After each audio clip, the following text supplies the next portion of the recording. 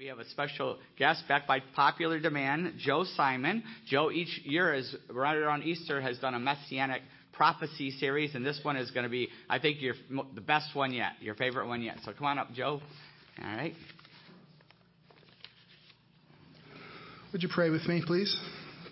Heavenly Father, we thank you for your word. We thank you that you visited us. And Lord, even when we didn't receive you in the way that we should have, you were faithful to us.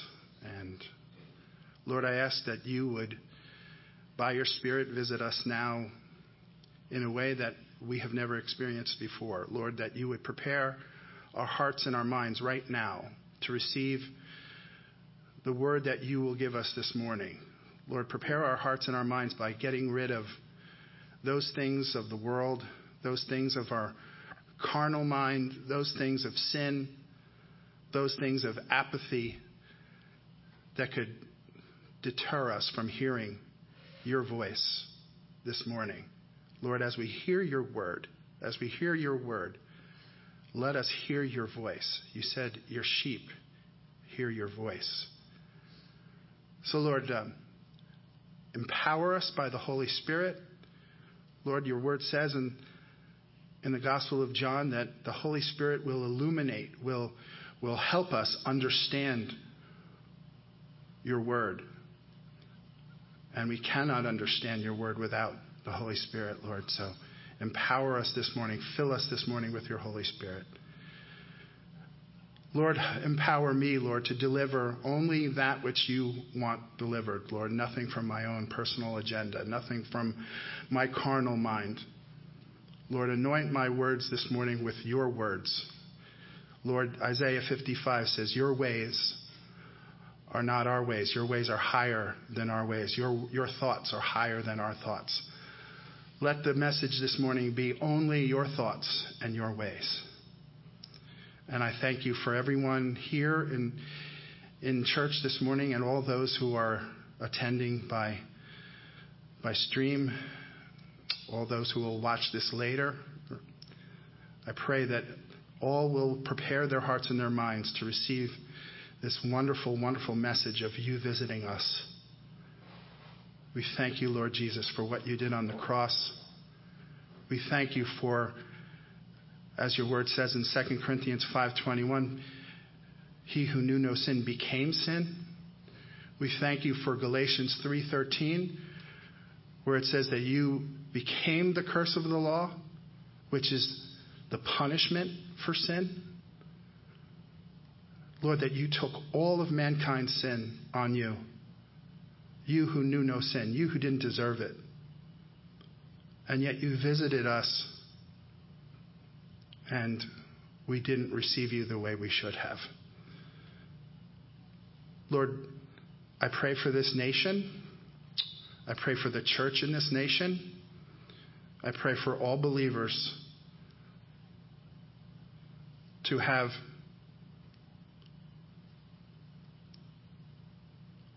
heart surgery, spiritual heart surgery. Lord, that we would hear you in a way we've never heard you before and act on what we hear. I pray all this in Jesus' name. Amen. If you would turn to Luke chapter 19, starting with verse 28.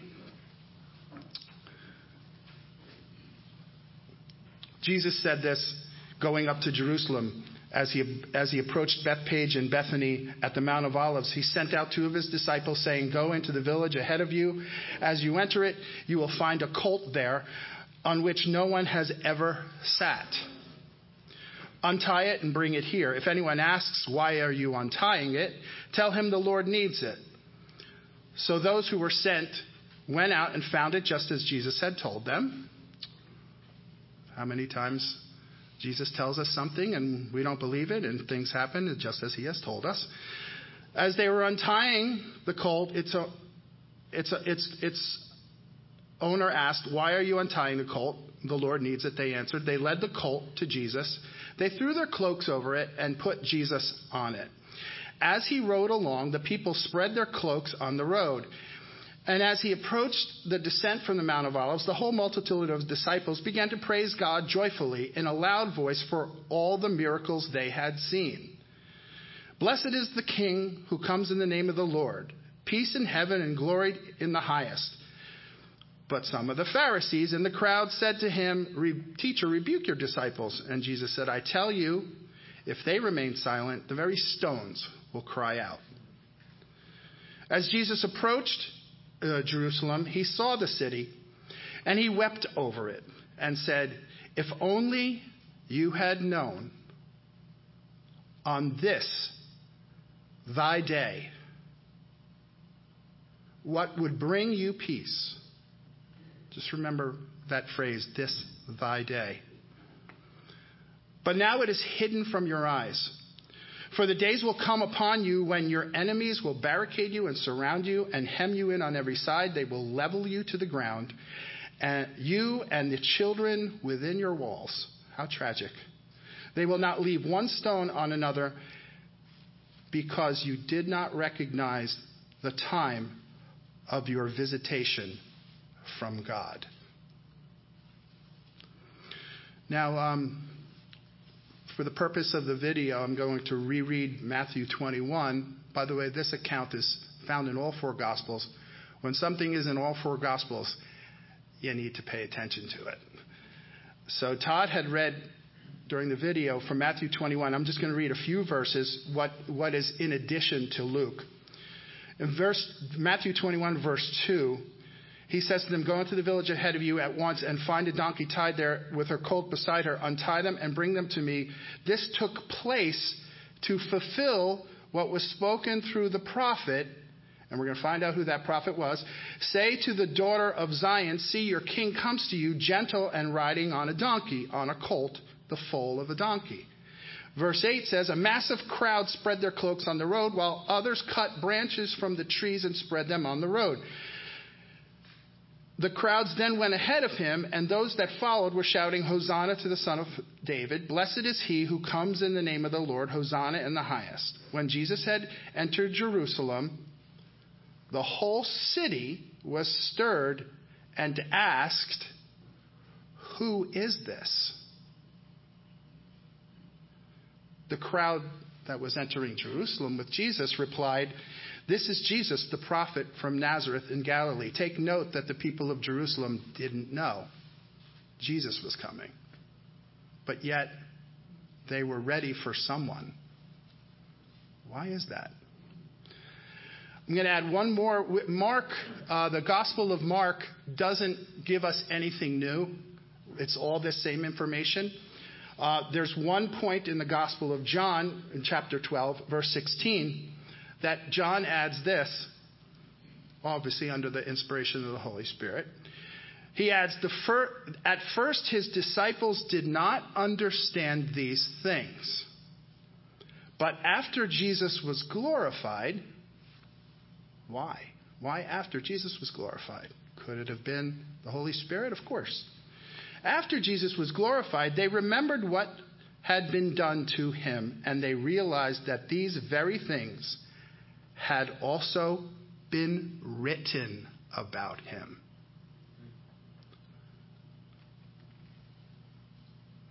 Some little details, powerful details. And I'm going to explain them all to you this morning. Very excited about this. So we go back to several of the cross references that are in the Gospels. The most famous one, rejoice greatly, O daughter of Zion, shout in triumph, O daughter of Jerusalem, see your king comes to you, righteous and victorious, humble and riding on a donkey, on a colt, the foal of a donkey. Then he will proclaim peace to the nations. His dominion will extend from sea to sea and from the Euphrates to the ends of the earth. As for you, because of the blood of my covenant, I will release your prisoners from the waterless pit. That's not from the Gospels. That's from Zechariah. That's from the prophet Zechariah, chapter 9, verses 9 through 11. That was prophesied almost 500 years before this event. Think about 500 years. Sometimes we say Bible, 500 years. Think about 500 years in the United States. That would put us in 1521. That's a long time ago. Imagine somebody said something in 1521 that was supposed to come true today. How much credence would we give it? And yet, the profound truth of God recorded by Zechariah comes true centuries later. Centuries later. The profound truth of Zechariah that were the scriptures of the Jews. There was no New Testament at this time in writing. The New Testament was living, standing in front of them. The New Covenant was living and standing in front of them in the person of Jesus. The Word, in the beginning was the Word was God, and the Word became flesh. The Word of God became flesh. Jesus, standing in front of them, is the living New Testament. The apostles propagated the New Testament by teaching and then writing. And then the recorded writings we have is the New Testament. But at this time, there was no Gospel of John in writing. There was no Gospel of Luke in writing. There was no letter of Paul from Paul. Paul wasn't even a Christian at this point at the triumphal entry. He was one of the Sanhedrin saying to Jesus, tell your disciples to stop saying what they're saying. And then later, Paul would be one of the greatest disciples of Jesus. Zechariah's prophecy. No doubt about it. The Gospel of Matthew says this is the fulfillment of Zechariah's prophecy. So we know that the triumphal entry of Jerusalem, of Jesus into Jerusalem, is a fulfillment of prophecy. There's no doubt about it. If you believe that 2 Timothy 3:16 is true, that all Scripture is inspired by God, and this is a Scripture in Matthew, then God is telling us this event is the fulfillment of this prophecy. How many times have people said to you, there's no proof? There's no proof of what you believe. You believe in fables. You believe in stories. They were made up by people who had an agenda, who wanted to propagate a religion. They wanted to begin a religion. No. There are some very, very different things from our faith than all other religions. First and foremost, there's an empty tomb in Jerusalem. The man that was buried there is not there. They can't find his dead body because his dead body doesn't exist. He's risen and he's ascended and he sits on the throne of heaven. And there's more proof of that than some famous people in history that have existed that we automatically accept from history books. There's more proof of the resurrection of Christ, the number of witnesses. So our faith differs in that respect, and I'm sure you knew that. But the other thing that sets us apart from all other religions is fulfilled prophecy. 1/3 of the Word of God is prophecy. Fulfilled prophecy. God says 1,000 years, this will happen. This Messiah will come. He will look like this. He will say these things. He will do these things. 1,000 years later, it comes true in the person of Jesus Christ. 500 years. This man will come. He will be riding on a colt. He will ride into Jerusalem. Rejoice. He will release your prisoners from the waterless pit. We all know what that means. Prophecy. It is one of the greatest evangelistic tools we can wield when trying to talk about our faith to non-believers. It is a great tool to encourage the faith of believers. When I have my prophecy classes with some of you here, we just love going over the prophecies, not because we come to a faith in Christ, because it affirms our faith in Christ. It strengthens our faith in Christ. And Thank you, Christina. And more important than just the prophecy becoming true, wow, look at that prediction came true. More than that, the prophecies give us such detail of the character of Jesus, such detail of the events of Jesus. There are more details of Good Friday in Psalm 22 and in Isaiah 52 and 53. The details of what Jesus suffered. More details than are in the Gospels. Do the work yourself. Look in Isaiah 52 and 53. Look at the description. Look at the description in Psalm 22. And then look at the description of Christ being crucified in the Gospels. And I understand why God didn't repeat all of the details, because he had already given them. And he wants us to look at them. He wants us to go into the Old Testament and look at the prophecies and affirm our faith there. Isaiah 29, 13 and 14. This is the part where Jesus is weeping over Jerusalem. Therefore the Lord said, these people draw near to me with their mouths and honor me with their lips, but their hearts are far from me. Their worship of me is rules taught by men. Therefore, I will again confound these people with wonder upon wonder.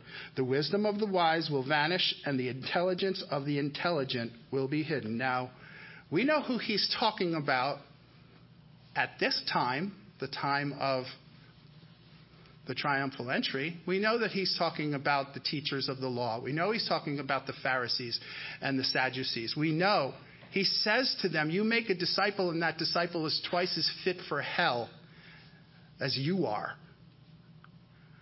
Jesus said, before Abraham I am. If you would have known Abraham, you would know me. But you don't know me. You do the works of your father, the devil. Some very, very serious words from Jesus about the people who should have known. So we look at this and we say, those Pharisees, those Sadducees, those teachers of the law, those bad guys. There is application for us, my friends. There's application for us. These people draw near to me with their mouths and honor me with their lips, but their hearts are far from me. Their worship of me is rules taught by men. I challenge you to go through everything you believe. Take the time to do it. Take everything you believe, compare it to the Word of God. If it's not in there, get rid of it. If it's rules taught by men and not by God, I just point to the Scripture. Just point to the Scripture. And then it says, just like we see God doing this to the Egyptians, I will confound these people with their wonder upon wonder. The wisdom of the wise will vanish, and the intelligence of the intelligent will be hidden. There is this relationship God has with those who reject him, where we see language, like I said, the Pharaoh, he hardened the heart of the Pharaoh of Egypt. He didn't harden the heart against the will of the Pharaoh. He didn't harden the hearts of these people against their will. They weren't like, I really want to know you, Jesus. Nope, sorry, your heart is hardened. No, he didn't do that. He gave them what they wanted. They wanted to have hardened hearts, so he hardened their hearts. They wanted to have wisdom apart from his wisdom, so God's wisdom in their life vanished. They wanted to have knowledge that wasn't God's knowledge, so God's knowledge in their lives was hidden. I'm sorry if you disagree with me, but that's what it says. Can't go against what it says. So, Joe, are you sure you want to be talking about all this? Are you sure you want to be saying, that these men should have known? They should have known what was in front of them, and they just rejected what they knew. Maybe they just didn't have enough information. Joe, are you sure you want to be telling these people that they had all the information? Well, I'm not going to tell you. I'll let Jesus tell you. In the parable of the wicked tenants of the workers in the vineyard, in Luke chapter 20, verses 9 through 15, Jesus says this. And remember, parables. What did Jesus say about parables? He said, I speak in parables for people who are really seeking, really searching, will find the lesson. They'll find the answer in the parables. And those who aren't seeking will not see it. He proceeded to tell the people in this parable, the man planted a vineyard. This is the master of the vineyard. He plants a vineyard, and he rents it out to some tenants and went away for a long time. At harvest time, he sent a servant to the tenants to collect his share of the fruit of the vineyard. But the tenants beat the servants and sent them away empty-handed. So he sent another servant, and they beat them and treated him shamefully, sent him away empty-handed. In other places in the New Testament, it says they killed the servants. He sent a third, but they wounded him and threw him out. What shall I do? Asked the owner of the vineyard. I will send my beloved son. Perhaps they will respect him. But when the tenants saw the son, they discussed it among themselves and said, pay attention, this is the heir. This is the master's son. The master of it. This is his son. Does that sound like they recognize who he is and who he stands for? It sure does. Let us kill him, and the inheritance will be ours. So they threw him out of the vineyard and killed him. What then will the owner of the vineyard do to them? He will come and kill those tenants and will give the vineyard to others. And just in case that didn't affect you, Matthew 21:45 says, when the chief priests and Pharisees heard his parables, they knew Jesus was speaking about them. Owner of the vineyard, God. God the Father. Workers in the vineyard, the leaders of Israel. The servants the prophets. God would send the prophets, they would hurt and beat up and kill the prophets. Right? John the Baptist said it, Jesus said it. The master's son, come on, Jesus. And what do they say when the master's son shows up? They say, this is the master's son. Now today, and that what I've told you so far is not the interesting part of the sermon. The interesting part's coming. What I'm going to try to show you today is something that was written in a book over 100 years ago called The Coming Prince by a man named Sir Robert Anderson. He was Robert Anderson when he was writing the book. When he was done with the book and the royal family of the King and the Queen of England read the book. By the way, Robert Anderson was the head of Scotland Yard at this time. It was the turn of the century, the late 1800s to the 1900s. So he was a man that practiced detective work, looking at evidence. And he wrote this book called The Coming Prince, and he was knighted for this work. Can you imagine the government of England knighting somebody for writing a book about Jesus? Boy, society has changed. So he wrote this book, and he came to some very, very interesting conclusions based on, and here's all your favorite subject, math. Math. You know, when we talk about math, though, there's no argument. You know, you can't say 3 times 7 isn't 21 unless there's some new math. Math is very convincing. But before I get into the work of Sir Robert Anderson, I want to read the prophecy in which he analyzed, which he investigated. And it goes back to Daniel chapter 9. And we're in verses 20 through 26. This is one of the most profound prophecies in the New Testament, in the Old Testament. One of the most profound. While he was speaking and praying, so what happens is Daniel is praying for Jerusalem. He's in captivity. He's been in captivity. He's right around the 70th year of Israel's captivity in the Babylonian, Persian time. There's a long description of why it goes from Babylon to Persia, but at this time, Persia is in charge. They had defeated Babylon. And they're approaching the 70th year of captivity, and Daniel's like, wait a minute. Jeremiah said we're only supposed to be here 70 years. Lord, are we going to be going back to the Holy Land, or are you people? And he's praying for Jerusalem. And while he was speaking and praying, confessing my sin and that of the people of Israel, presenting my petition before the Lord my God concerning his holy mountain, while I was still praying, Gabriel, the angel Gabriel, the man I had seen earlier in a vision, came to me in swift flight about the time of the evening sacrifice. He instructed me and spoke with me, saying, O Daniel, I have come now to give you insight and understanding. Insight and understanding.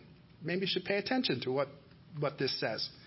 At the beginning of your petitions, an answer went out, and I have come to tell you, for you are highly precious. So consider the message and understand the vision. Now, I'm going to say this in advance. The language that Gabriel says to Daniel, and Daniel writes down, has to be decoded. And I will do that for you. So don't panic, like, what is he saying? 70 weeks are decreed for your people and your holy city to stop their transgression, to put an end to sin, to make atonement for iniquity, to bring in everlasting righteousness, to seal up vision and prophecy, to anoint the most holy place. Know this and understand this.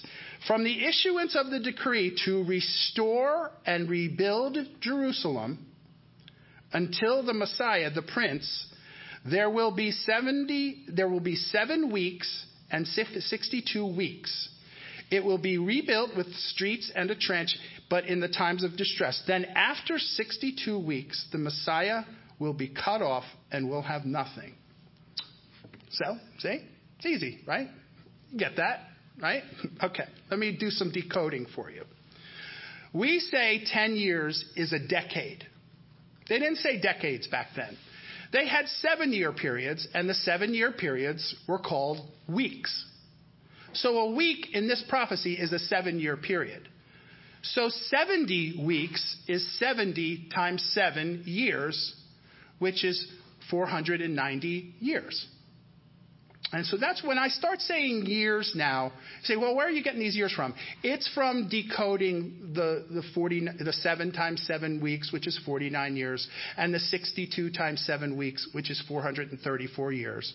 And if you add 49 years and 434 years, this is an important number, you get 483 years from the time of the decree to rebuild the city of Jerusalem. That's what you need to know. Somebody gives a decree to rebuild the city of Jerusalem, and 483 years later, the Messiah shows up. That's what's in this prophecy. Now, Joe, where'd you get this information from? This sounds a little shaky. All right? Well, I'll just have you know that this prophecy and the coming prince by Sir Robert Anderson is referenced by almost everybody credible. Almost everybody. I have a Bible study guide on the book of Daniel that Brenda Danner gave me to use. And Chuck Swindoll. How many of you heard of Chuck Swindoll? Right? A lot of you, right? He's a pretty reputable guy. He quotes Sir Robert Anderson in here. All the Calvary, Chuck Smith, Joe Fost, in Philly. They quote him. Systematic theologian Arnold Fruchtenbaum.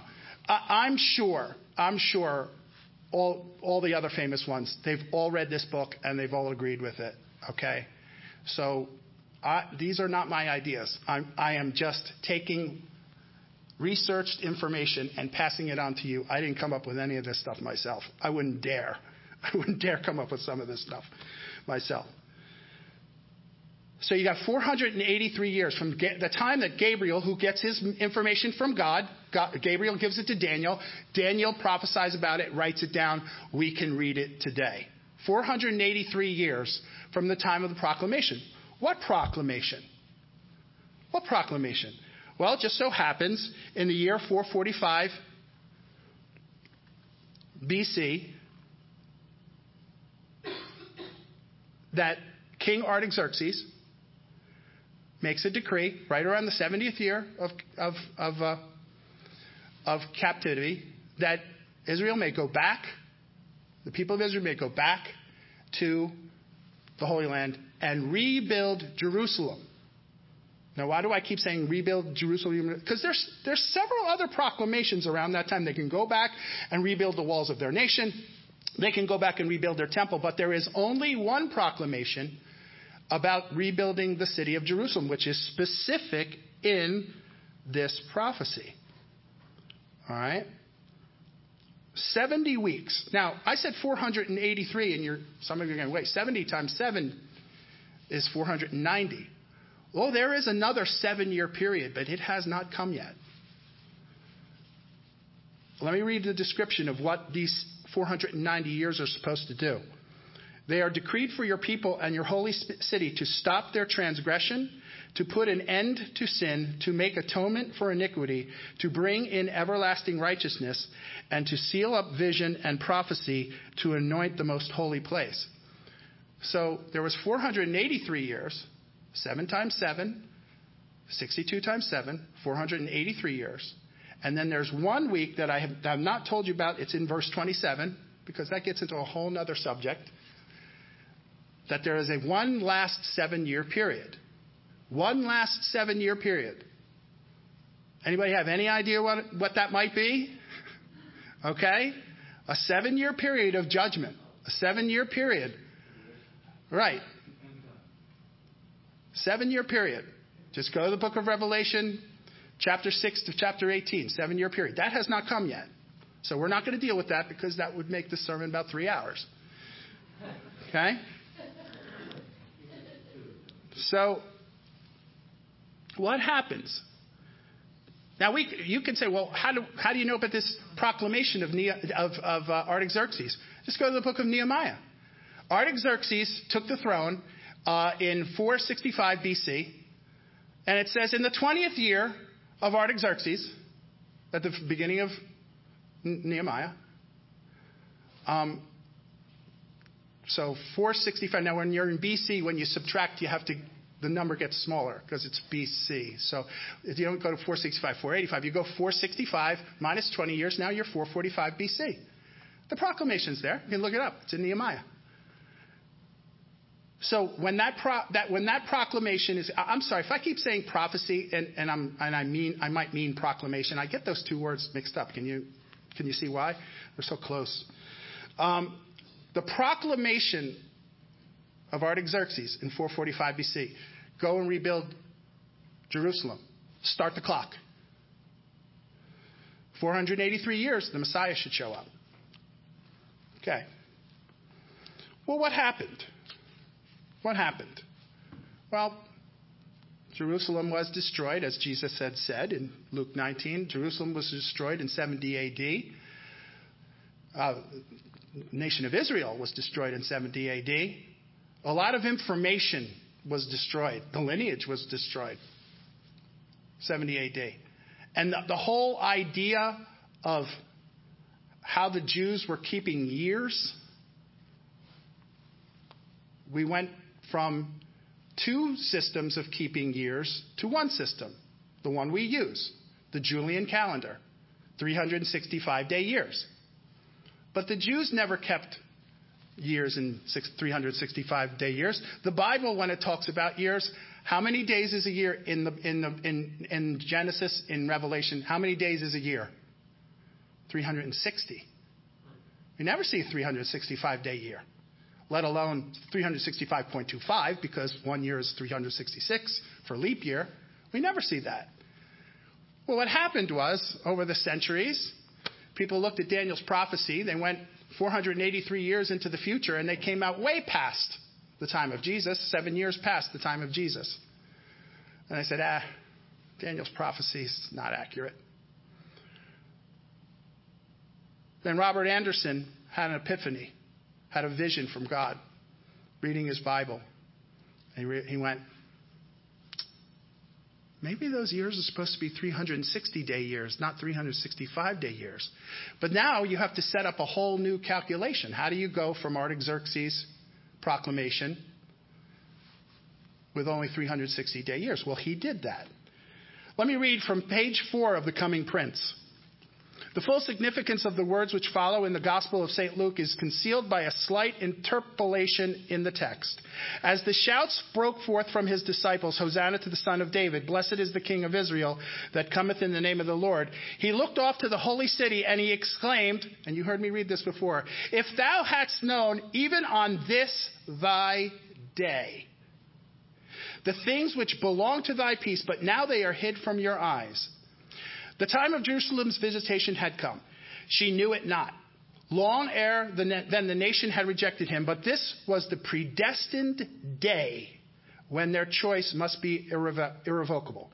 The day so distinctly signalized in the scripture as the fulfillment of Zechariah's prophecy, which I read to you, rejoice greatly, O daughter of Zion, shout, O daughter of Jerusalem, behold, thy king cometh there, riding on a donkey, Zechariah 9:9. Of all the days of ministry Christ on the earth, no other day will satisfy so well the angel's words unto the Messiah the Prince. Robert Anderson is saying there is no prophecy like this one. This one, we have prophecies, but we're never told the exact day. This one we are. Now, I'm going to skip some of his description here because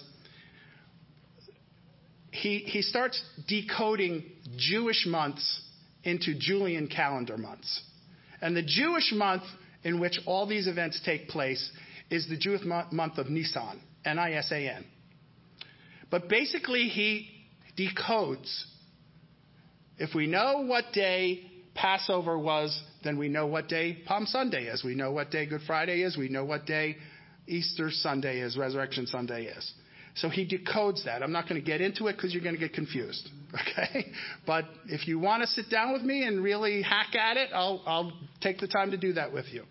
All right? But basically, from the Passover meal, we can know the date. And the date of Palm Sunday is April 6, 32 AD. The date of Artaxerxes' proclamation is March 14th, 445 BC. And this is what Robert Anderson says. The interval contained exactly and to the very day 173,880 days. That's 483 times 360 days. So he broke it down into days and then just counted the days. 1,073,880 days, or 7 times 69, that's 7 times 7 plus 62 times 7. It's math, I know. 7 times 7, 62 times 7 is 69 times 7.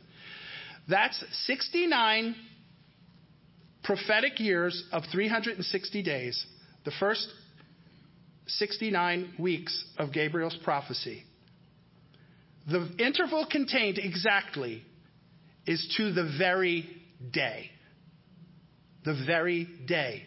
Artaxerxes' proclamation to Palm Sunday, the triumphal entry. Prophecy is exact to the day.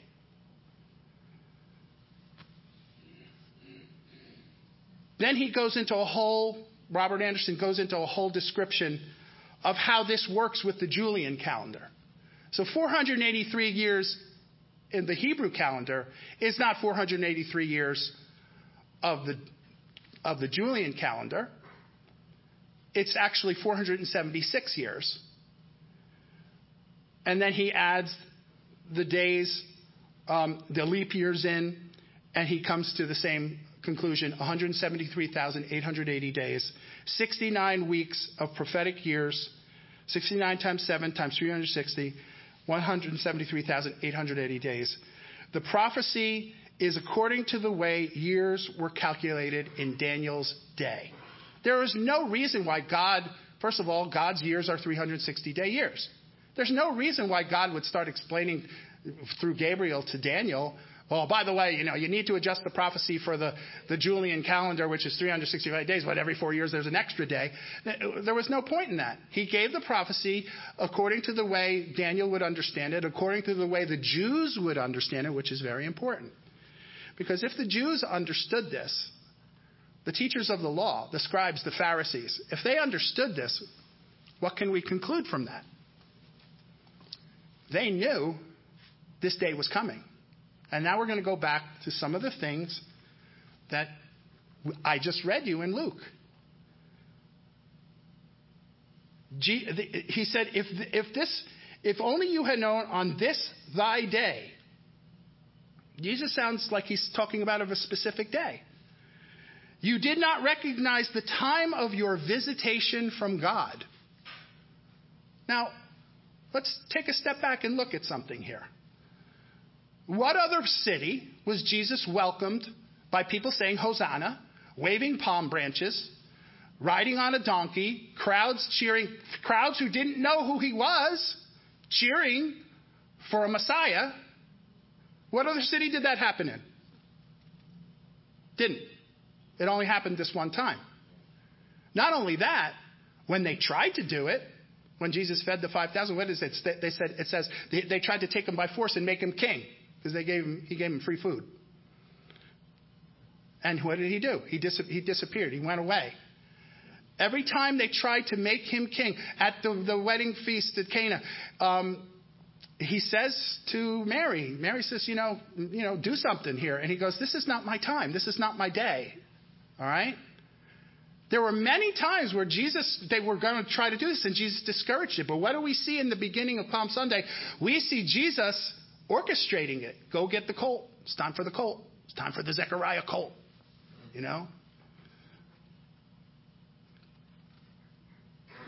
It's the day.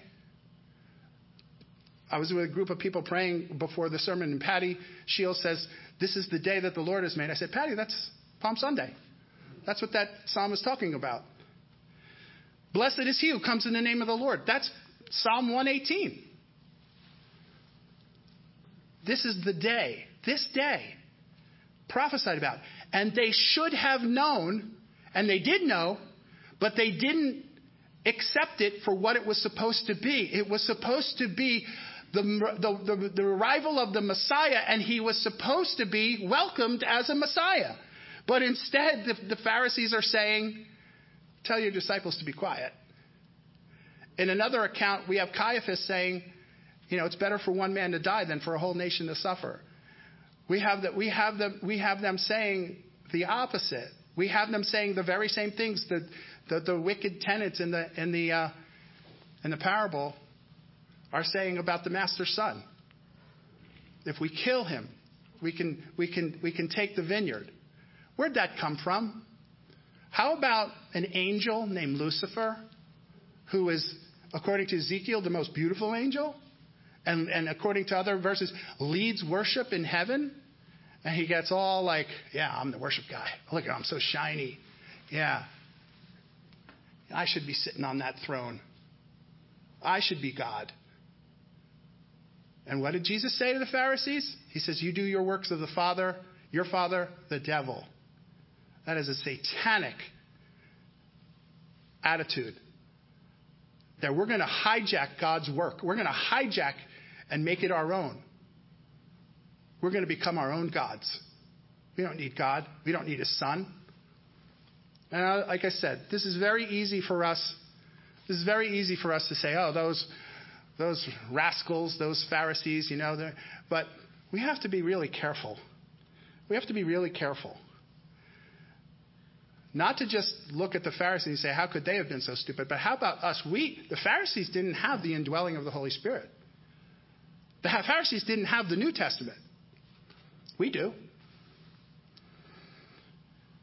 So just to summarize this prophecy from Daniel, let me just take from page 94 of The Coming Prince, where Robert Anderson sums it all up in a list of 7 things. The 70 weeks was the issuing of the decree to restore and build Jerusalem. in Daniel 9:29. There was never but one decree to rebuild Jerusalem. So if you ever hear somebody say, well, there were lots of proclamations, but not to rebuild Jerusalem. That decree was issued by Artaxerxes, king of Persia, in the 20th year of his reign in 445 BC. The city was actually built because of that decree. So they started the decree. In Chuck Swindoll's study guide, he explains that the reason why doesn't he just say 69 times 7? Because the 7 times 7 is the construction time. And the city, it takes them 49 years to finish the reconstruction of Jerusalem. And then there's 62 times 7 more years until the Messiah comes. That's why God broke up that prophecy. More detail. God gives us detail. The Julian date of Artaxerxes was 445, March 14th, 445 BC. The 69 weeks, 173,880 days, reckoned from March 14th, 445 BC until April 6th, 32 AD. That day on which the 69 weeks ended, the fateful day on which the Lord rode into Jerusalem in fulfillment of the prophecy of Zechariah 9:9, when for the first time and only occasion in his earthly sojourn, he was acclaimed Messiah, the Prince, the King, the Son of David. That was it. That was the day. Not before that. And we know what happened a week later. The very same people were like, come on, ascend to the throne. Ascend to the throne and defeat Rome. And that was not his purpose for the first coming. So if you're interested in I gave you very, very little from The Coming Prince. If you're interested, get the book, The Coming Prince, by Sir Robert Anderson. And so let's talk about application of all of this, because I'm running out of time. Really, really simple. I could say this to you. How many of you remember some of the scripture verses Pastor Chuck gave last week? Because that's going to be my summation here. That's going to be my summation. Last week, Pastor Chuck said, Acts chapter 2, 42 through 47. They devoted themselves to the apostles' teaching and to fellowship, to the breaking of bread and to prayer. A sense of awe came over everyone. The apostles performed many wonders and signs. All the believers were together and they had everything in common, selling their possessions and goods. They shared with everyone who was in need. With one accord, they continued to meet daily in the temple courts and to break bread from house to house, sharing their meals with gladness and sincerity of heart, praising God and enjoying the favor of all the people. The Lord added to their number daily those who were being saved. 2 Timothy chapter 3, verses 16 and 17. All scripture is God-breathed and useful for instruction, for conviction, for correction, for training in righteousness, so that the man of God may be complete, fully equipped for every good work. That sounds like Daniel. That sounds like the process that God's saying he has for Israel. For training, for conviction, for correction. King James says for rebuke. The word of God is for rebuke. When was the last time you rebuked somebody from the word of God? Well, I don't want to be confrontational. I don't want to be mean-spirited. What does the word of God say? You speak the truth in love. You don't have to be nasty, but you speak the truth. Ephesians 5:18, do not get drunk with wine, which leads to reckless indiscretion. Instead, be filled with the Spirit. Speak to one another with psalms. We quoted some psalms today. Hymns. We sang some hymns today. Spiritual songs. How about every day? Sing and make music in your hearts to the Lord, always giving thanks to God the Father for everything in the name of our Lord Jesus. And my conclusion today, before I get to the part of the sermon that I don't know I'll get through, is because of the amount of prophecy in the Old Testament, it is evident that the Lord wants us to know and be affected by prophecy. The effect is measured in observable devotions, actions. We need to study prophecy because we need to understand God more. Not just know the events. There's more prophecy, not messianic prophecy about Israel, prophecy about the world, prophecy about the coming. There's more prophecy about what's coming in the future than there is that's behind us. How many of you know all that? How many of you have the information about what's coming? We see that Jesus wanted them to know this prophecy when he came the first time. Don't you think he wants us to know what he's telling us is coming? So that's what prophecy is for. And now, I also want to talk about my father, who passed away on February 14th. My father was born a Jew. At 11 years old, he decided on his own to attend Hebrew school. He was not forced to go. He decided on his own. Made his bar mitzvah, continued in Hebrew school until he graduated high school, went off to college, met some people at college, Cooper Union in New York, that were Christians. One of that group happened to be my mom. And he was very outward about his Jewish faith, and he talked about the Jewish faith to these Christian people, and their response was, well, that's wonderful. We believe everything you said, except that we believe more. And he said, what do you mean? And they said, well, we believe, what you're talking about is an old covenant, and we believe in a new covenant, and we believe that, the prophecy that you're talking about has been fulfilled by our Savior, our Lord and Savior, Jesus Christ. And he had never heard, according to my mom, just in a conversation with her a couple of weeks ago, he had never heard the term New Covenant until that discussion with this group of Christians. And so he went back and he started researching prophecy of the Old Testament, of the Messiah. And his favorite prophecy was Jeremiah 31:31, which happens to be the center scripture of the Bible. It is the absolute center. There's just as many scriptures before it as after it. Jeremiah 31:31. And in that prophecy, God says, I will make a new covenant with my people. It will not be like the old covenant that I made with their forefathers. I will write the law on their hearts. They will be my people, and I will be their God. And that affected my dad. That prophecy affected my dad so much that he had to go to his rabbi. He had to go and say, what is this? And unfortunately, he was discouraged from looking into this more.